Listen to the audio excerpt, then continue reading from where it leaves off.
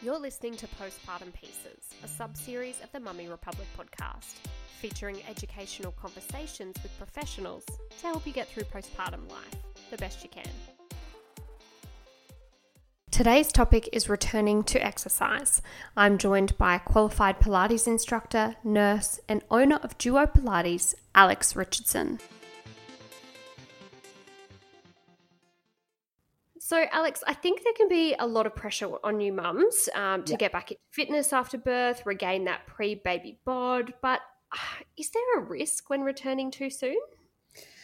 Yeah, I guess there definitely is. And look, I really hate the term pre-baby bod and Me trying to too. return to it because I think that that's a really unnecessary expectation to put on yourself. And I think if anything, it's just a really bad mindset to be in because you've got this expectation that you are going to return to how you were, and why would you want to? Like, you've just had a baby and your body's been through all these amazing changes, and it's like, I kind of encourage all of my clients to drop that expectation and just be okay with all of the changes in their body, and kind of moving forward, make it a goal to feel stronger and more confident in their new body.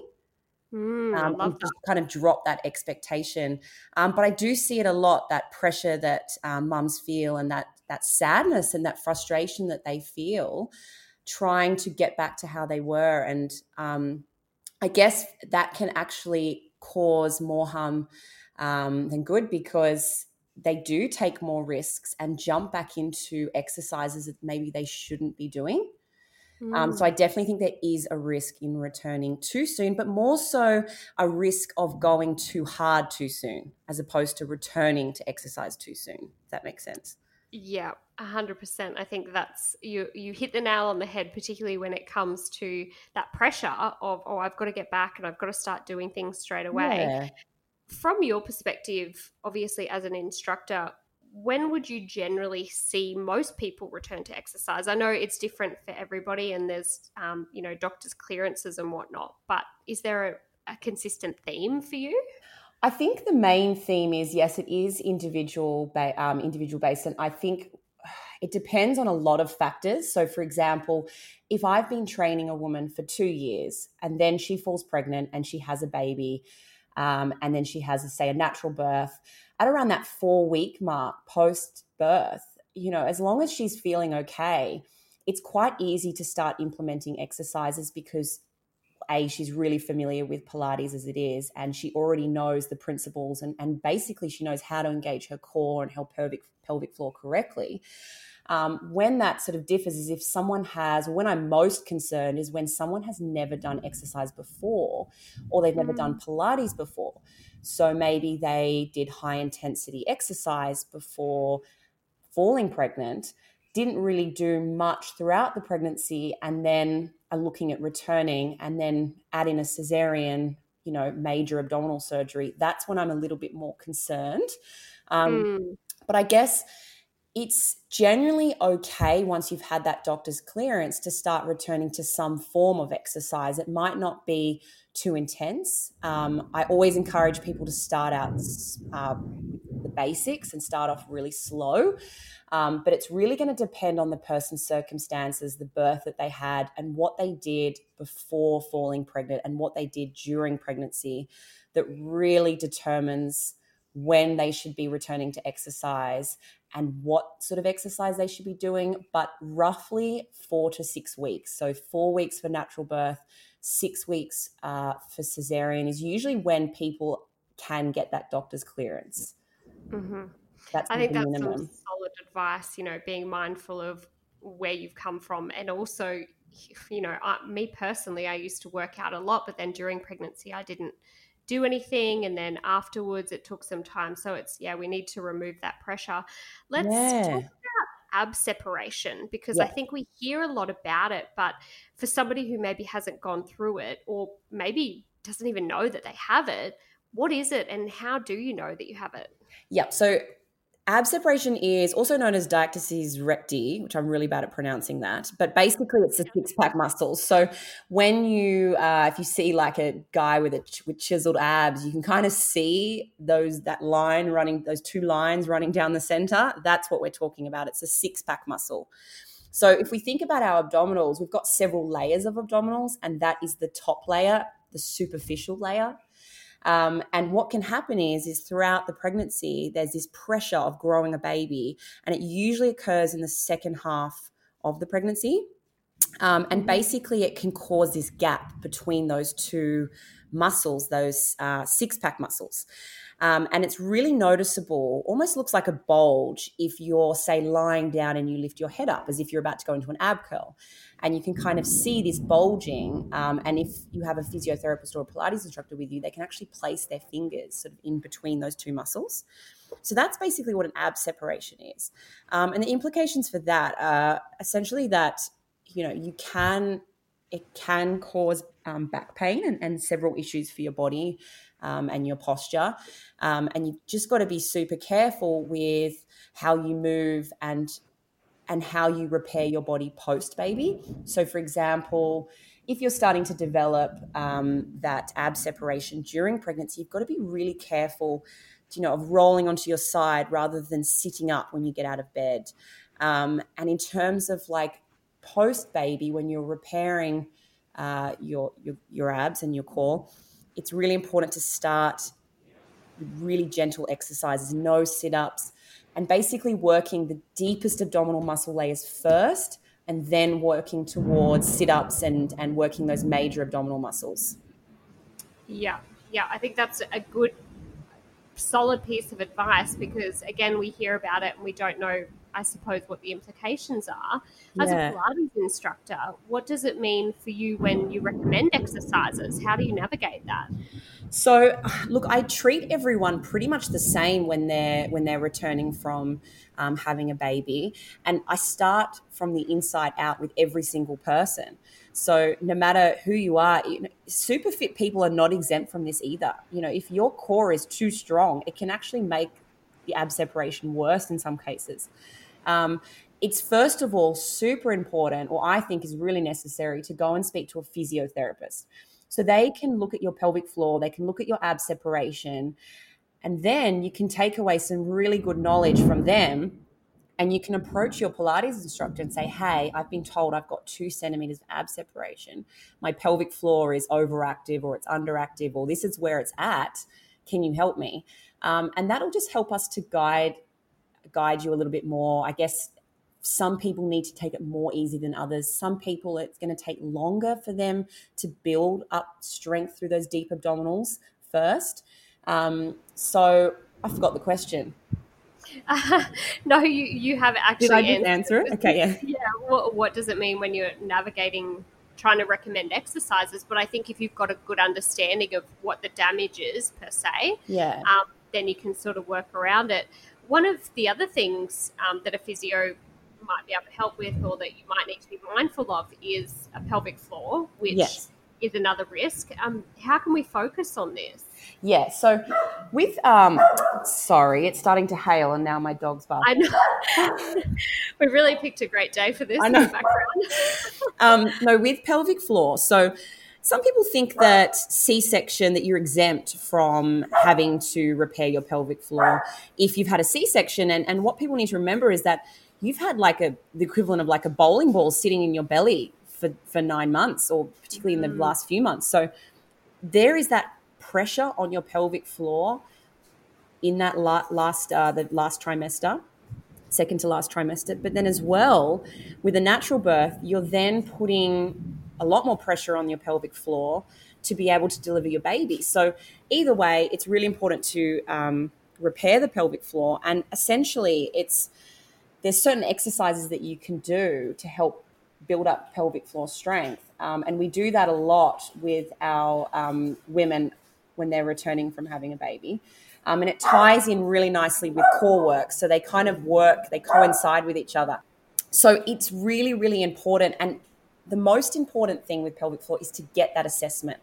Some people have actually overactive pelvic floor muscles and they need to have a very different approach.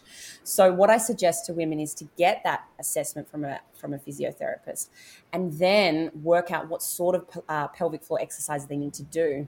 And one little test that I get my women to do is, it's not an exercise, it's simply a test. And once a week, when you're going to the toilet, when your bladder is about half full, it's a medium-sized bladder, if you can try and stop yourself from doing a wee about halfway through and see if you can turn off the tap completely. If you're getting a bit of a trickle after that, it's a bit of a sign that you need to do a bit more pelvic floor exercise. But you can turn off that tap. It's a good sign that you're heading in the right direction. I mean, that's definitely a test I probably need to do more often.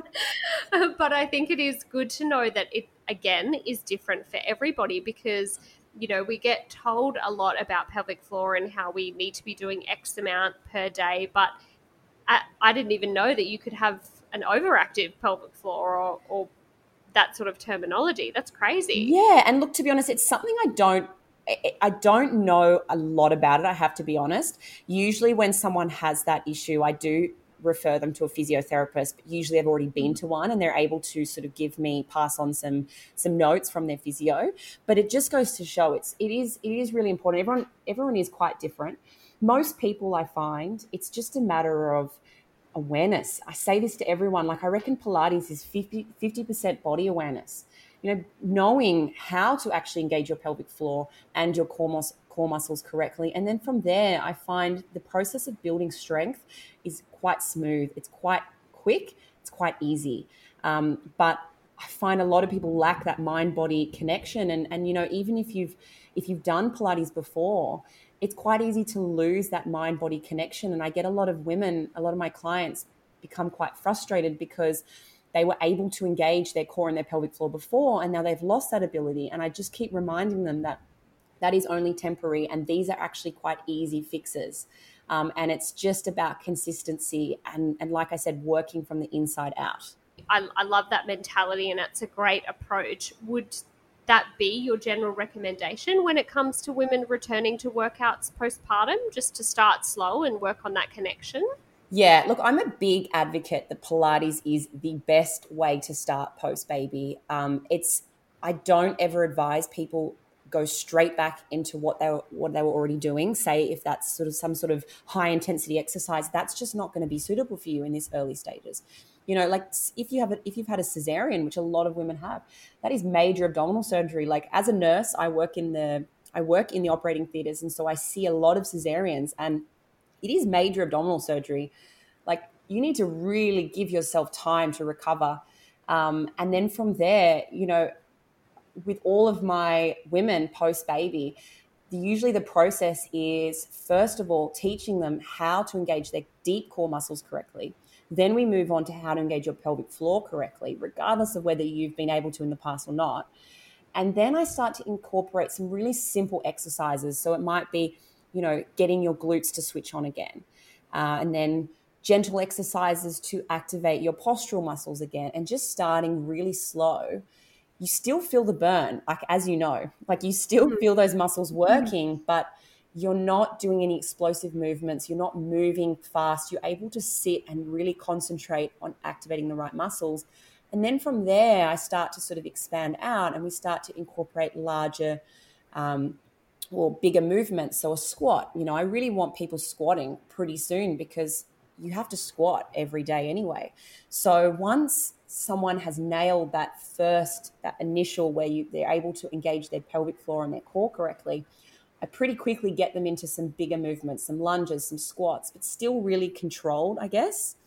And, you know, regardless of whether people want to continue doing Pilates or not, I think Pilates is a really good way to start, because essentially the essence of Pilates is working smaller stabilizing muscles before larger muscle groups. Yeah, well, it is, I think, too, about that mentality of not going too hard too fast, because that's where we see injuries or things that could lead to permanent damage. Yeah. By the same token, what if you actually didn't work out a lot in the past? You know, is it different for somebody who has, I guess, no exercise experience? I don't think it doesn't matter at all, because if someone is new to exercise, if someone is 70, I've got clients that are 70 years old and they have never exercised in their life. They've had 3 or 4 kids. They've left it 40 years before actually attending an exercise class, right? And they are okay. Essentially, I treat that person the same as I would a lady who's just had a baby. Pilates is all about working from the inside out and building, more than anything, just building confidence in your body. And I think that needs to be the main goal. And I feel so sad when I see women come in and they're just beating themselves up that they either can't do the exercises they could do before, or they're just, heart set on this baby body thing. And I think more than anything, it's just so important to feel confident in your body. And I really think that's what Pilates does. So I don't think it matters whether you are post-baby or whether you are 70 or whether you're 15. I think the principles are the same, no matter how old or inexperienced you are. Yeah, and I love that. And it is one of those things that we do have to be really kind to ourselves. Absolutely. Post-baby, your body's been through a lot. You need to make sure that, you're appreciative of it. Do you have any 100%. Final pieces of advice when it comes to Pilates or workouts postpartum in general? I guess probably don't have much more to add than what I've already said, really. I think just starting with the basics, being really kind to yourself. It does take time, but you will get there. And Pilates is hard. Pilates is really hard, as you know. Yes, it is. All we've done so far is the basics, and you leave feeling sore the next day. And I think that feeling, we all love that feeling, right? You know that you've worked the right muscles, and you start to feel, I guess with Pilates, I'm only speaking on behalf of Pilates because that's my area, that's my passion. But, with Pilates, it helps to sort of just make you feel stronger and better within yourself. And, it might be a stepping stone or it might be a lifelong commitment. But either way, I think it's a great form of exercise for everyone. Yeah, absolutely. I completely agree. And I think it doesn't matter what your exercise experience is like or your fitness level. It's something that you can do to move your body and, as you touched on before, reactivate those muscles, which is really important even for just daily mum life. You're carrying around a child or you're chasing around after them. You need to make sure that you're looking after your body at the same time. Yeah, reactivate's a great word. I really hate it when I see, certain terminology used, even in Pilates, regain, all these words that imply that you've lost something. It's like you haven't lost anything. Your body, things are different. Times have changed. Your body's different. It's more amazing. So it's just about adapting. Oh, you should put that on a bumper sticker. Well, thank you so much for joining me, Alex. I really appreciate it. I am going to put all of your details into the show notes because you do have online programs as well as the studio here in Brisbane. But thank you again. I really appreciate the advice and your guidance. Yeah, well, I've absolutely loved it. And look, that's sort of what I'm heading towards soon is actually producing an online program for postnatal women. I actually want to talk you through it. Step 1, this is how to activate your abs. Step 2, this is how you activate your pelvic floor, and actually take you through the steps. I think being able to do that at home is probably going to resonate with more people too, because, unfortunately there is maybe a little bit of shame associated initially when people return, or a bit of shyness. So which is sad, but I think, sometimes the convenience, particularly with a baby, it's the convenience of being able to do it on your own time is definitely a benefit. Well, thank you so much again, and I look forward to chatting with you soon. No worries. Thanks for having me. Thanks. A lot of solid advice there from Alex, and a lot of education too. I believe many of us aren't knowledgeable when it comes to things like pelvic floor or ab separation, particularly if it's not something that we feel that we've had an issue with.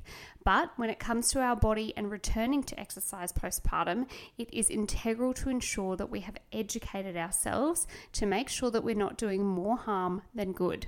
As Alex highlighted, it's important to work from the inside out and to not put too much pressure on yourself. She has since released a step-by-step postpartum workout guide, which breaks down all the safe exercises into 15-minute segments. It is perfect for somebody who's wanting to start at home, and I will be sure to put all of the details into the show notes so that you can follow along and find more information about this and her other programs.